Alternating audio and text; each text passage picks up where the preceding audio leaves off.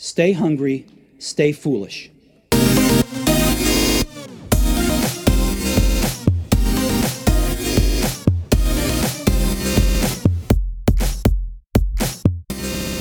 Businesses can't be run on gut instinct. That was for our primitive tribal days. To run a truly successful business now, leaders must take a rational approach to making significant decisions to avoid catastrophes, maximize their bottom line, and succeed against competitors. General Electric, Boeing, Motorola, great companies die on the altar of bad decision making. And in this quicksilver economy, no business leader can afford to make a mistake. They need a step-by-step approach to arriving at better decisions that sustain the business, help achieve their goals, and edge out their competitors. Our guest is a leading expert on avoiding business disasters and draws on 20 years of extensive consulting, coaching, and speaking experience to show how pioneering leaders and organizations, many of them his clients, avoid business disasters.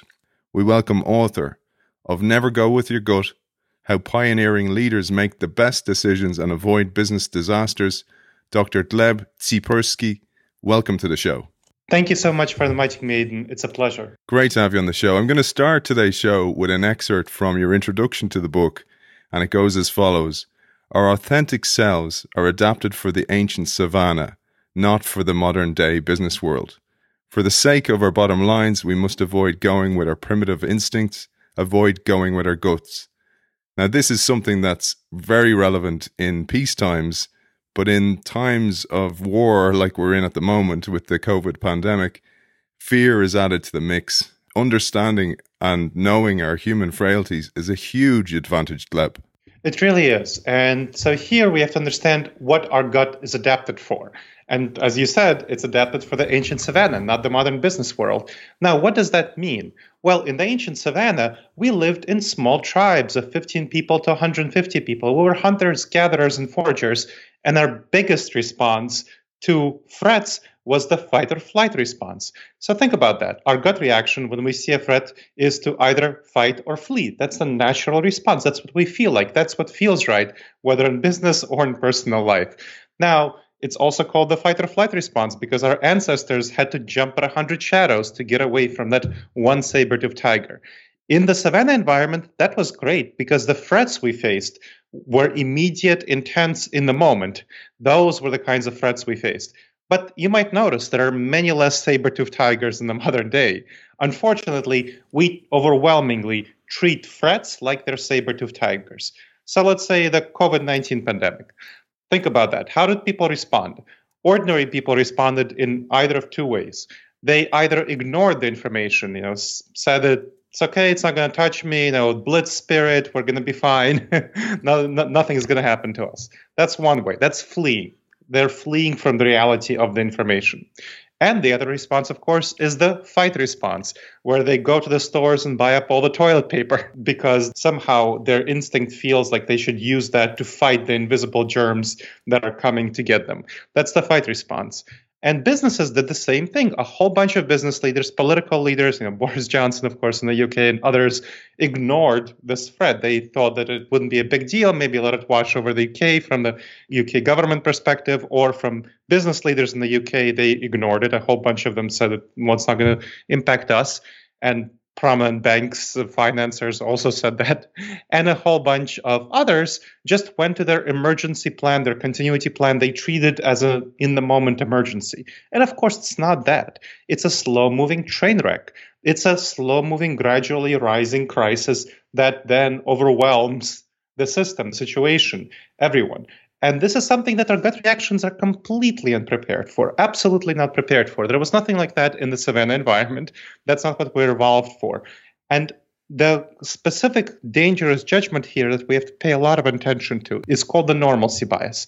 Now, the normalcy bias is one out of over 100 cognitive biases that cause us to make really bad decisions in the modern environment. And that's what we have to watch out for. You can look at the list of cognitive biases on Wikipedia. There's over 100 of them. My book talks about the 30 most dangerous ones for business leaders, for individual professionals, solopreneurs, and how to address them. So the normalcy bias refers to our tendency to see the immediate and medium-term future, the next couple of years, kind of like the past. It's going to be mostly the same. And it's mostly an accurate perspective. That's mostly what happens. Where the immediate future, the medium-term future in the next couple of years are mostly like the past, maybe with a little bit of changes, more use of cell phones, smartphones, and whatnot. But sometimes it's not. And those sometimes where it's not, those are big, big problems for us. And of course, this situation with COVID-19 is a classical example of where it's not. What happened in January 2020 when it rolled over our countries? Everyone around the world experienced a huge major disruption, and our world will never be the same. What we will experience, especially in countries that didn't take sufficient precautions like the US here or the UK, those countries had a lot of infections, and those infections will keep going throughout these countries, even if they manage to flatten the curve and whatnot. So you have to have a long-term period of restriction to flatten the curve and not get the national health system in the UK or hospital systems in the US, not get them overwhelmed.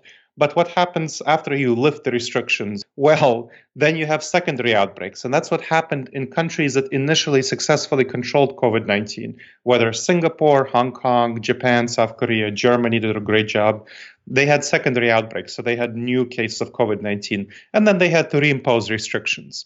So we'll have waves of restrictions and loosenings all the way until we discover a vaccine and mass produce it. And that will not be until early 2022.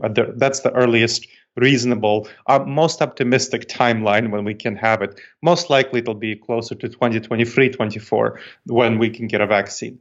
So we are in a majorly disrupted situation. The world will never go back to January 2020.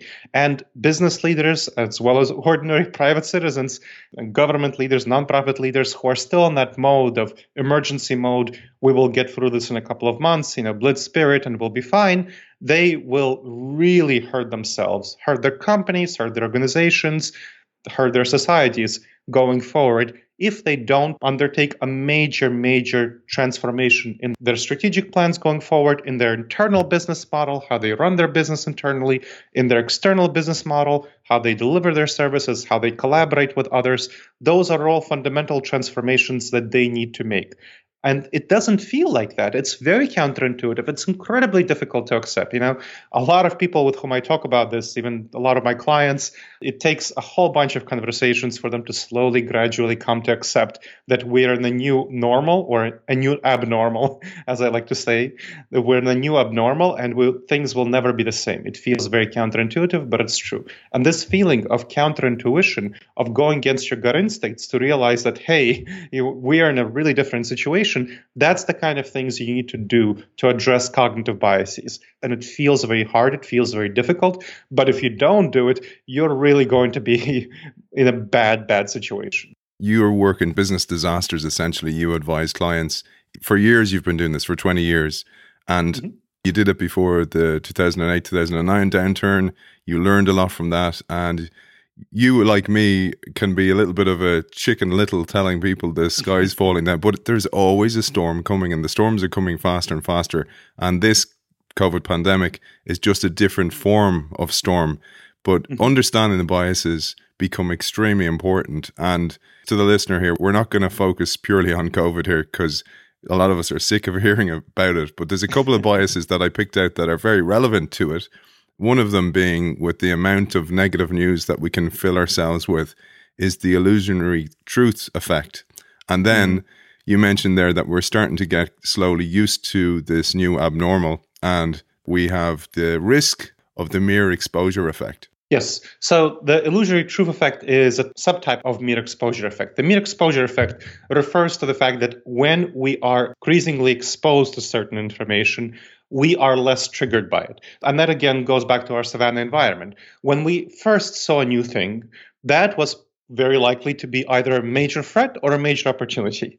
That's how our brain treats novelty. It's something that we really have to pay a lot of attention to. And so we pay a lot of attention to it most likely because it's a threat, because, in that survival environment, survival was very much endangered. So most likely whatever new thing happened was a threat, but it's also possible that it's an opportunity. So over time, as we learn about this new thing, we're exposed to it, maybe a new animal, maybe a new fruit or something like that, we become less triggered. It becomes less emotionally salient to us. And so we come to accept it as part of our environment. And that same thing happens in our modern environment. Whenever we see something new, some novelty, something different, we pay a lot of attention to it when it's emotionally salient, at least. Not like, something happening in Wuhan, China that doesn't feel emotionally salient, or something happening in far off, when, let's say, the Boeing leadership first found out information that the 737 MAX was problematic, didn't really pay attention to it, even though it should have. So it depends on how the information is brought to you and who brings it to you. But if it's a trusted, objective source that you perceive as trusted and objective, you're going to be paying a lot of attention to it. And over time, you're going to be paying less and less attention to it. It's going to become normalized. It's going to become part of your life. That is not a bad thing. We don't want to be always paying attention to the new thing in our environment. However, it might become a problem when we don't pay enough attention to it. That's one. And we make those mistakes when we don't pay enough attention to things that we get used to. That's one. Now, the illusory truth effect is a subtype of this that really hurts us. So the illusory truth effect refers to the fact that whenever something is repeated, whenever you're re-exposed to information, you come to accept it more. So again, whenever you hear a new piece of information and then you hear it again and again, you come to accept it as more truthful, more real than it is. You see, right now, I just did this thing.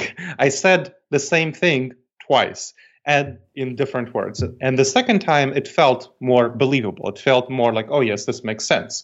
That's because you're exposed to this information for a second time, and it feels less novel. It feels less challenging. It feels like less something you should pay attention to. It's just something that goes under the spectrum. It's like, oh, okay, yes, this is true. Whenever you're paying attention to a source of information, if you have the information source makes a claim, then the first time you're like more skeptical about it. You say, oh, wow, is this really true? And then this person or this news source keeps saying the same thing. And especially if it doesn't get challenged by other news sources, by other authorities, it begins to feel like, yes, this is true. This is absolutely the same thing. This is absolutely the case. Whatever it's a lot of people, for example, came to believe that the NHS would get 350 million a week if Brexit happened. Of course, we see that's not happening in the UK, and there are many, many other examples where these sorts of things aren't happening. But people come to believe this. People come to believe things that are false, and that's the illusory truth effect that we have to really watch out for. Yeah, and we had a show a couple of weeks ago with Jodie Jackson, and her book was You Are What You Read. And we talked about this because if you fill yourself with too much negative news, for example, it actually has negative cognitive effects on you. And equally, too much of the positive news is not so good for you. And this leads us nicely to the idea of confirmation bias. Confirmation bias refers to us looking for information that confirms our beliefs and ignoring information that doesn't. So let's say you are wondering about the COVID-19. Let's just go with that since that's an example we used before. And if you look for information on Google and you put into Google, is COVID-19 just like the flu? Now, what kind of questions, what kind of answers will you tend to get to that question? You will tend to get questions, you will tend to get answers showing that, yes, it is just like the flu because of the way you frame the question. If you ask the question, how is COVID-19 not like the common flu? You would get results that show you that it's not like the common flu. So those are examples of how you would use it in everyday life. That's really problematic. Now, the same thing happens in companies and professional settings.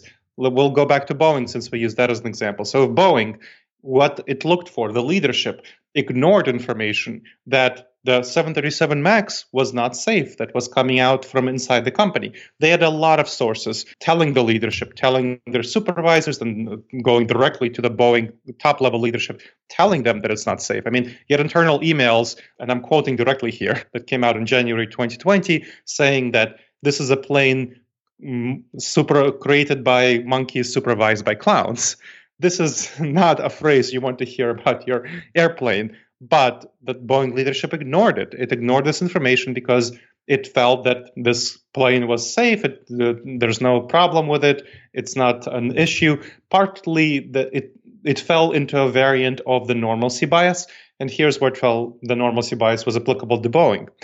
all the time in the past couple of decades, the previous models of the Boeing airplanes, the newer models, were always safer than the older models. So the newer models, again, had less accidents, less problems, less issues than the older models. So each newer model was better and safer. And the Boeing leadership, just couldn't accept the idea that this trend wouldn't continue in the future.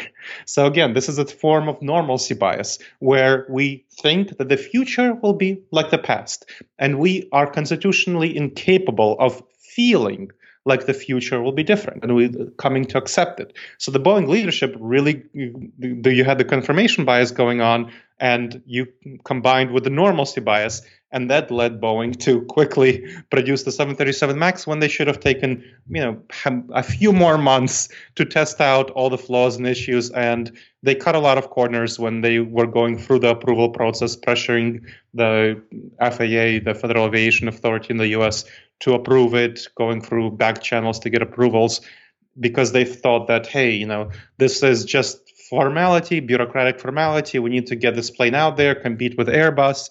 And they were ignoring all the information. The plane was not nearly as safe as they would have liked it to be. So this is an example of confirmation bias happening and really causing a great deal of damage for a major prominent global company. Let's stay on a couple of these biases for the moment, because they also relate to innovation or collaboration within organizations.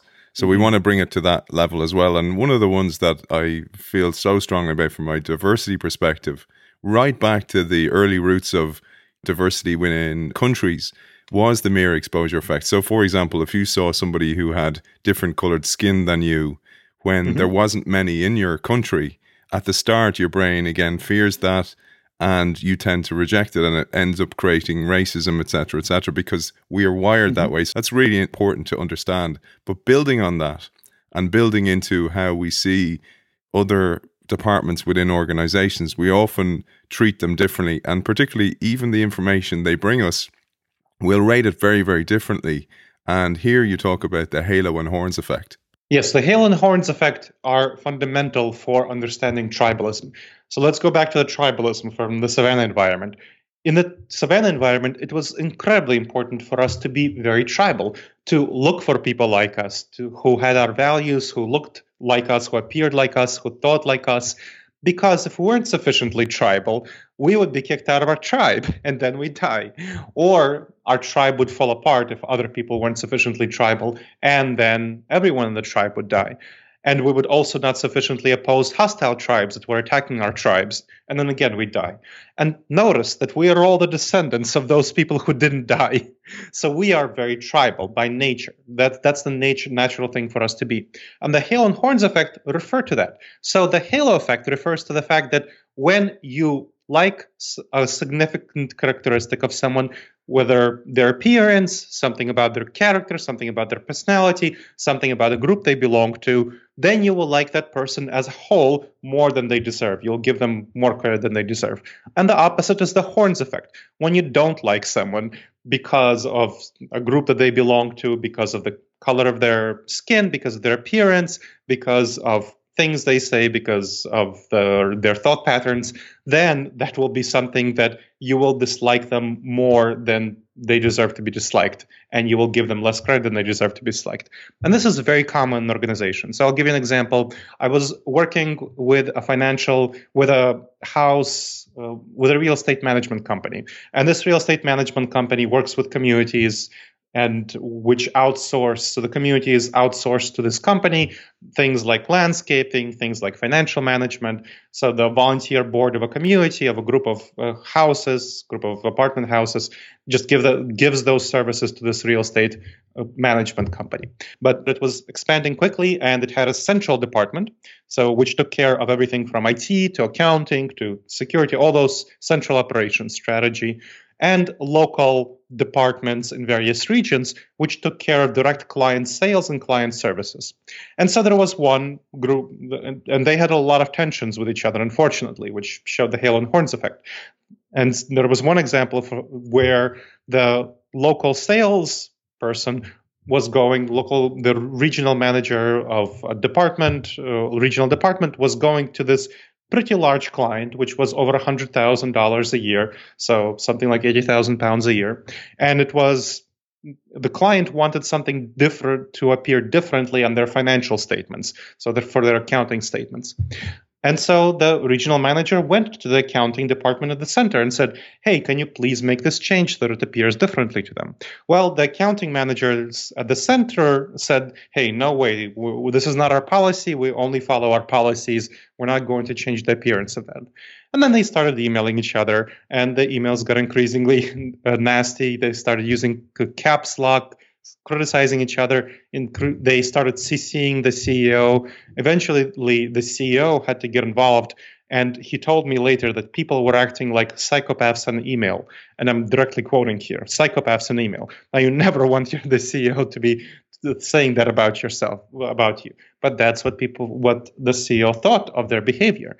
And that comes from the halo and horns effect, where each department, so people on each regional level, had a halo effect toward others in that regional level. So the sales staff, the customer service staff, they felt a sense of unity, a sense of teamwork, a sense of collaboration. We work together. We are the people who do the real thing. We focus on the client and the customer, and that's the main thing. Whereas the people in the center also had a sense of unity and teamwork around them, where they felt we focus on accounting, we focus on maintaining financial standards, we focus on policies, and they felt that they were doing the right thing. And of course, then they had horns effects toward each other. They felt that the other team, the one who was the accounting team at the center felt that the client-focusing team in the regions were doing the wrong thing because they were focusing on the clients over the accounting standards, policies, and the people in the regions felt that the center was doing the wrong thing because the center was focusing on policies over client needs. And so they had horns effects toward each other. And this is supremely common in companies where departments have a halo effect toward other people within that department. People feel a halo effect, sense of unity, teamwork, and a horns effect toward other departments. This is a huge problem in companies, happens all the time. We talk about the positive benefits of teamwork. The teamwork is all great, it's wonderful, but unfortunately, teamwork is not nearly as great as you might think it is when teamwork causes people in one department to fight people in the other department, because that's part of teams, right? You root for your local team, Manchester United versus Liverpool, that's creating sense of teamwork, collaboration of all the Manchester United fans versus all the Liverpool fans. That happens in companies surprisingly often. So we had to do a lot of training around addressing this issue, around highlighting that this is a halo and horns effect issue, this is a tribalism issue, and this harms the company overall when you have these sorts of conflicts. And you need to address these conflicts specifically. So you need to bring them out to the top and show them that, hey, it's a natural thing to feel halo effect toward people in your department and horns effect toward people in other departments. That doesn't mean it's the right thing for the company or it fairly reflects the value of each department. There's a lot of benefit to being client-oriented. There's a lot of benefit to orienting toward protecting policies, having good policies. And you need to balance that, and you need to value each type of activity. So eventually, we're able to get them to play nicely together and focus on mutual respect as a critical part of company culture. But that took a lot of work on company culture and training and revision of this problem. Yeah, and this is related to so much to innovation. And I know you work with innovation and bringing new information to companies. That is absolutely key, because new information equals new connections in the brain and new ideas and ultimately innovation, or even if it is incremental innovation.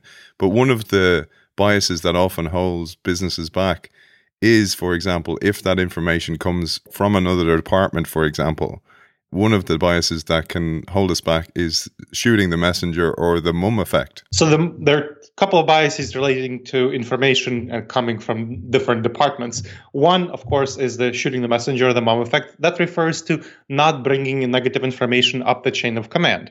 And that happens surprisingly often.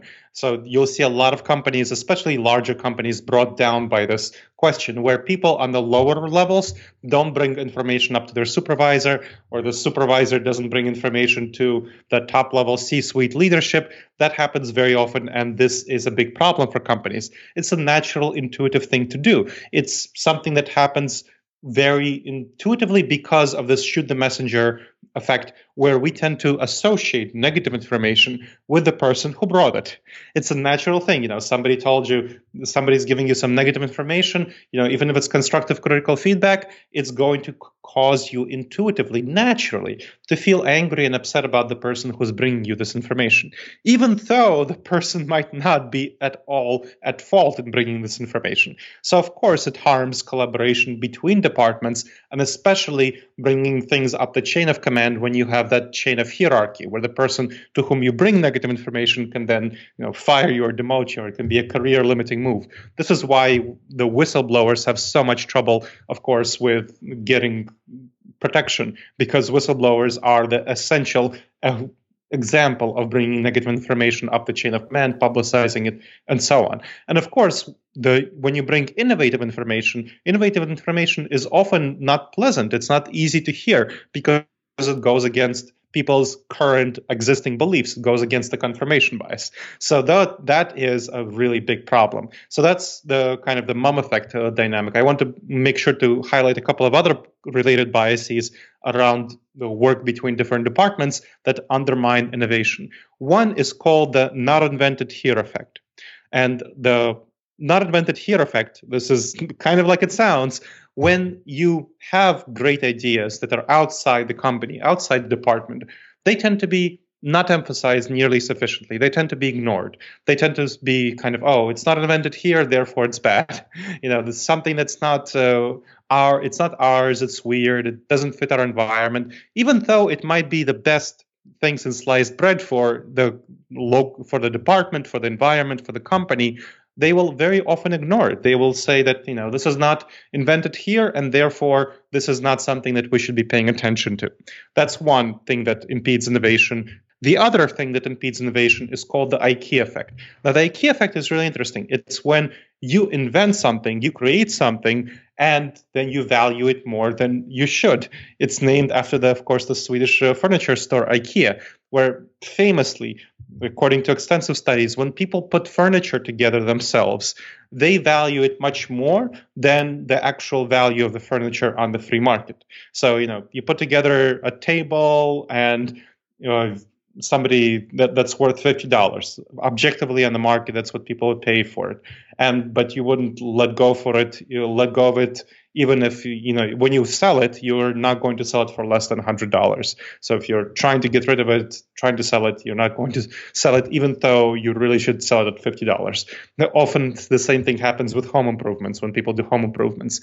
And for businesses, this is why businesses very often ask too much for their products. So products that they create, that they launch, they ask too much for them compared to market value. That's one. So it's when people are trying to sell a business, they very often ask for way too much compared to what the actual objective value of the business is. Now, the actual objective value of the business, when you want to sell a business, so if you're a solopreneur, if you're a small business owner, and you're trying to sell a business, you generally want to multiply the profits of the business by 2 times to 3 times, and that will give you the value of sales. And that's very uncomfortable for people to hear because they think it should be 10 times the value of sales or 20 times the value of profit, or they want to multiply it by revenue instead of by profit, which again, considering costs, that doesn't make sense, but that's what people tend to want to do. So this is why a lot of people run into a lot of trouble when selling businesses. And this is something I have a lot of conversations with my clients about when they're trying to sell their business and they're wondering why people aren't buying. And I'm like, okay, the innovation aspect of it is when you create an idea inside your department, your company, you tend to value it a lot and value it more than it should be worth. So you create an idea, you tend to hold on to it. You think it's the best thing since sliced bread, and it's actually not nearly as good as you think it is, but you tend to value it way too much compared to how good it actually is compared to the space of ideas out there. We're going to come back to individuals in a second, but let's bring it to an organizational change perspective, looking at the thinking and the wiring that restricts us. So, for example, I work in an organization. I'm convinced we need to innovate. I bring some step change suggestions to my senior partners, and they insist on more market research, which is information bias, and then suggest we just tinker with existing products and incrementally improve them. How about you deconstruct this from a bias perspective, Gleb, because this is a situation so many of our listenership find themselves in as change makers and entrepreneurs within organizations. So the information bias is a really important one. It's where we tend to seek too much information before making a decision. And this is something that you really want to be careful about. Whenever you're making a decision, whenever you're deciding on what to do, you want to make the information that you seek proportional to the importance of the decision. So if it's a small decision, not too important, you don't want to spend too much time looking for information. If it's a medium decision, something that makes a significant impact on your bottom line, but not really fundamental, then you want to spend somewhat more time, but not too much time. If you're actually trying to decide on your major next product for the next 3 years or major pivot in strategy for your company, then you want to spend a whole bunch of time on evaluating this question. So the step changes depend, of course, on how important the step changes are.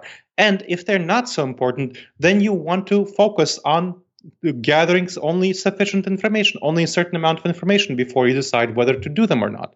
And again, one of the greatest ways of gathering information is to experiment. Launch an experiment and see what kind of information you get from the experiment. Because could be a lot of hypotheticals in your head where, this thing can happen and another thing can happen. And this will be proven by you launching a small experiment. So this is my best suggestion for addressing some of this, what's called the status quo bias, where people tend to be very much oriented toward the status quo. Now, just to be clear, the status quo bias is, again, one of those things that comes from our evolutionary heritage. In the ancient savannah, it was pretty dangerous to change the dynamics, the way that you do things. Because if you change things, there's a lot of threat that if you change things, then you will make serious mistakes and you will die. So it was pretty risky to take risks. It was actually very dangerous for people's lives to take risks. So it was wired into us that we should really focus on maintaining the status quo unless there's overwhelming need to change or overwhelming reasons to try to experiment, to do something else. So you need to understand that this feeling of status quo is something that you need to explain to people as part of addressing the problem. So a lot of this, when you're working with the leaders in your organization, you're trying to tell them that, hey, this is a natural feeling, this is a natural information bias, is a natural feeling, so you need to explain these things to them and then suggest low-risk measures to evaluate whether your step-by-step changes work. So low-risk measure might be launching some kind of experiment that's really low risks. And that is something that you need to help them understand, that this is not going to be a problem. This is not a permanent thing. This is just an experiment to gather information on whether the changes that you make, maybe if they're internal changes in the company, you can launch them within one department only instead of the whole company. And then you could see how people in the department respond. Are they going to be more effective at their production? Is their productivity going to be improved by 9%? That's great if you can improve their productivity by 9%. And if you can demonstrate that, then you can go with that information and say, hey, here's what happened. And of course, if it's external, you can experiment with launching a new product to a certain segment of the market. Don't make it a huge launch, don't make it a big thing, but just experiment with it and see what happens, see how that market responds. Maybe you want to run some ads about a product and see how much click-through you get. So all of these things will help get you information. And this information on whether indeed your ideas make sense, that would be really helpful to, instead of tinkering with existing products, which is very tempting. So the part of the status quo bias involves not departing far and much from the status quo. And this is a very strong temptation because, if it works, why depart from it? And are people going to be rewarded in the company for departing from the status quo in a major way? So if you want to depart from the status quo in a major way, you have to have a lot of information and you have to launch these experiments which demonstrate that your departure from the status quo indeed will be helpful. Those are some of the dynamics that you want to be thinking about. Ideally, you want to get buy-in from the top level leadership on this. So it depends, of course, on the structure of your company and so on. There's some danger in going around your immediate supervisor, but especially if you have the support of your immediate supervisor, often the very top level leadership will be much more supportive for disrupting the status quo because they're looking at the long term. And they know that their current existing products, the current existing products that they have, will not work out well in the long term. It's just the nature of products. If you look at the product growth curve, you often have a quick hockey stick shape growth in the beginning, and then it flattens out, and then growth goes down. So top level leaders know this. They understand the strategy of things, and they understand that they need innovative new products, and it's hard for them to come up within the company. And so if they have people within the company who are willing to go and experiment with a product, they will often give them their support. So if you have your immediate supervisor support and you get top level leadership support for launching experiments and then showing the results of these experiments that they do work, then slowly over time you can build support within the company for your major departure. So that's what you want to do if you do plan to have a major departure from the status quo. One of those departures is on an individual level as well. And one of the goals of this show is to unshackle industries, organizations, and individuals from the thinking and wiring that does restrict us, but also expose everyone to new information that perhaps they haven't heard before. But many times I get emails from listeners saying that new information helped them make new decisions and ultimately change their lives in some way. Maybe they changed jobs or launched into a new innovation, etc., that proved successful. But many, many people are very fearful of leaving their jobs because of a restricting cocktail of loss aversion bias, information bias, and status quo bias, and many others, I presume. But here you mentioned the usefulness of long-term future and repeating scenarios thinking, Gleb. Yes. So this is one of the critical things that you want to be thinking about when you're deciding on whether to be innovative, whether to launch a new company, whether to start up a new product, whether to change your career, is that we very much tend to be short-term oriented. And so there's a cognitive bias called hyperbolic discounting.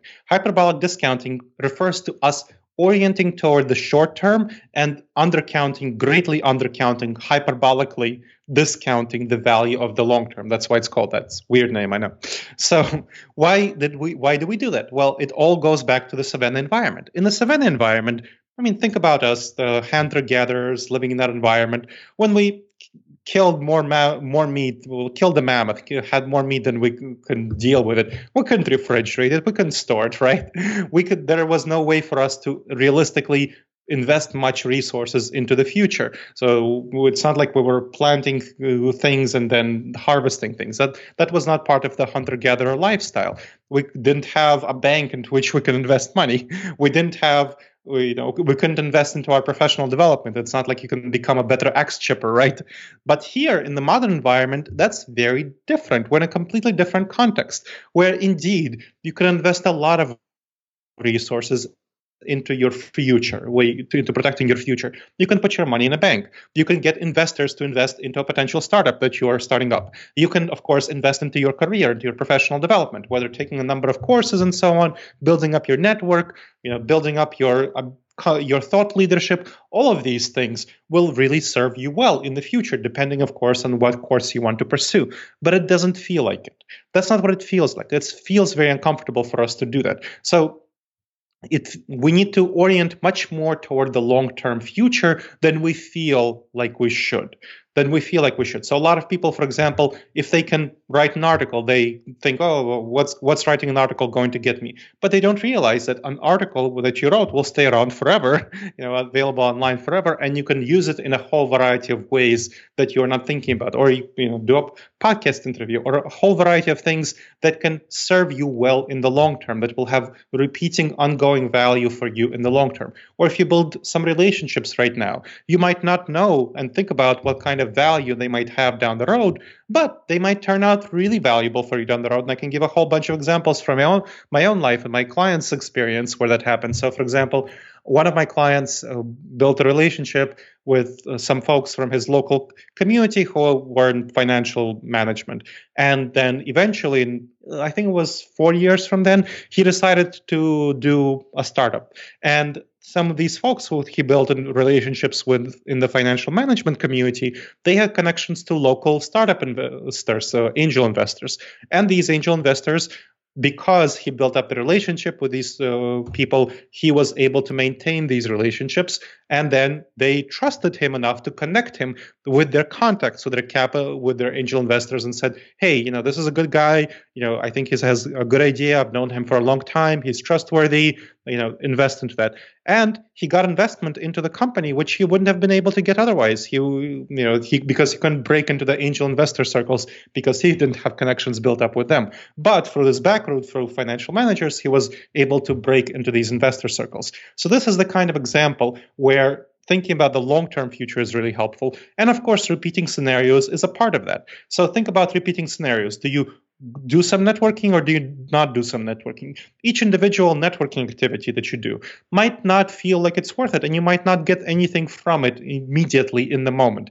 But think about the outcome of a number, if you do that for a number of years. What is going to be the outcome if you do that for a number of years with a number of people? And if you create a system, a process by which you do networking, by which you do thought leadership, like articles, blogs, and whatnot, whatever, like podcasts.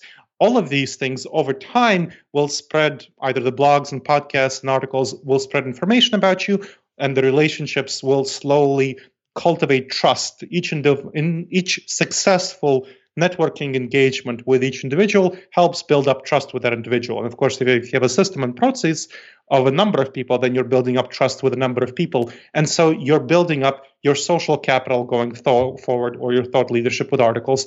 And that social capital going forward will eventually pay off, because that's kind of the repeating scenarios, because you cultivate that trust. And that's an example with the angel investors that it really paid off for one of my clients. Let's jump to something else here, the coin flip conundrum. Really, if you break down our lives, many, many parts of our days, of our weeks, of our months, of our years, of our livelihoods are a series of coin flips in a way. And this is a dilemma that was posed to you by your mentor and which had a profound impact on your life. And you present in your keynotes all the time. So I'll hand it over to you to present this to our listeners as a kind of a finale and a way to think about life going forward. Sure. So imagine the situation. Somebody gives you $40 and says, "Hey, here you go. Here's $40. Here, 40 pounds. Keep it." And then they say, "I have a proposition for you. I can flip this, coin, or you can give me a quarter from your wallet if you, want to make sure it's a fair coin. And if it lands heads, I will give you $100. If it lands tails, I will give you nothing. But you have to give me the $40 that I just gave you for that opportunity." Do you do that or do you not do that? So think about that. Now, whenever the large majority of people are asked this, large majority of people won't. They prefer to keep the $40. They don't want to give that up for the opportunity for a coin flip for $100 of heads, 0 of tails. And that's what I did when the professor who was my mentor offered that to me. However, the professor said, well, think about it this way. What is the actual probability that you will get heads or tails, that you will get $100? It's going to be 50%, of course. 50% heads, 50% tails. So 50% of $100 is $50 versus $40, which I'm giving up for that opportunity. So it's the equivalent of getting $50 for $40. Now, it still doesn't feel like it. It feels pretty risky. You might get 0. But what if it's 10 coin flips? What if it's 100 coin flips? What if it's 1,000 coin flips, 10,000 coin flips? What if it's 100,000 coin flips? So think about what happens with 100,000 coin flips. So with 100,000 coin flips, you can, if you keep your $40 for those 100,000 coin flips, that's the equivalent of $4 million. So that's $4 million. Now, if you take the risk and give up the money each time, the $40 for the coin flip, the equivalent of $50, you get over those 100,000 coin flips 5 million, an average of 5 million, a couple of 100,000 more, couple of 100,000 less.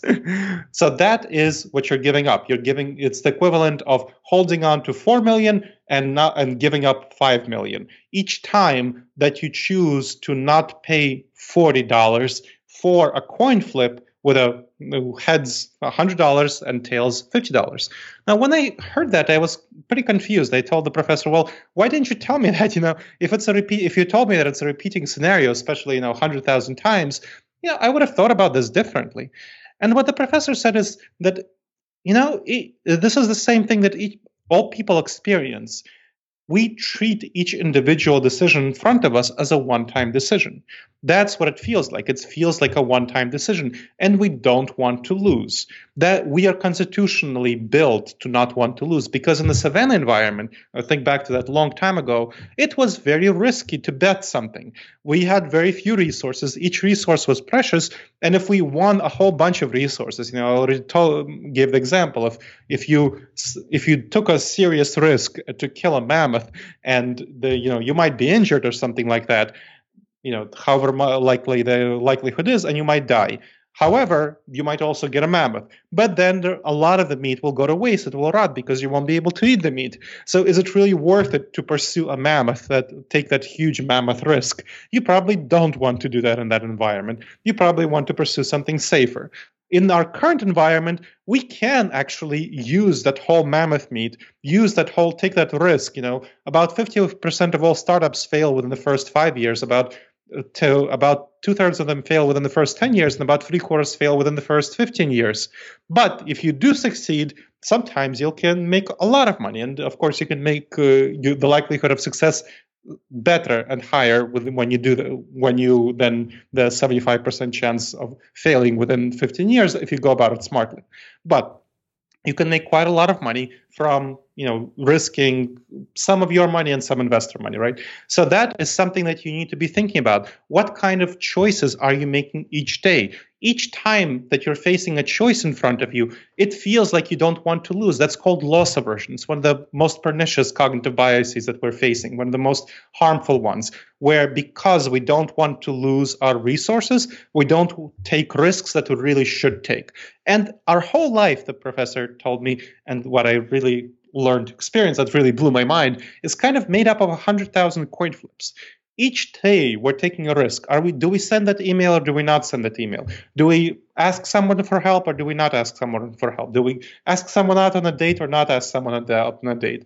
All of these sorts of things. So personal life and professional life. Do we ask someone to give a referral to us or not give a referral to us? All of those things, it feels scary, but what are the consequences? Somebody might think that, hey, you are too arrogant to ask a referral from me, or they can say, great, sure, I'll give a referral, and then you can make the most important connection of your life. So these are the kinds of things you want to be thinking about, and you want to treat each individual choice in front of you as part of a long series of choices, as part of a repeating series of choices.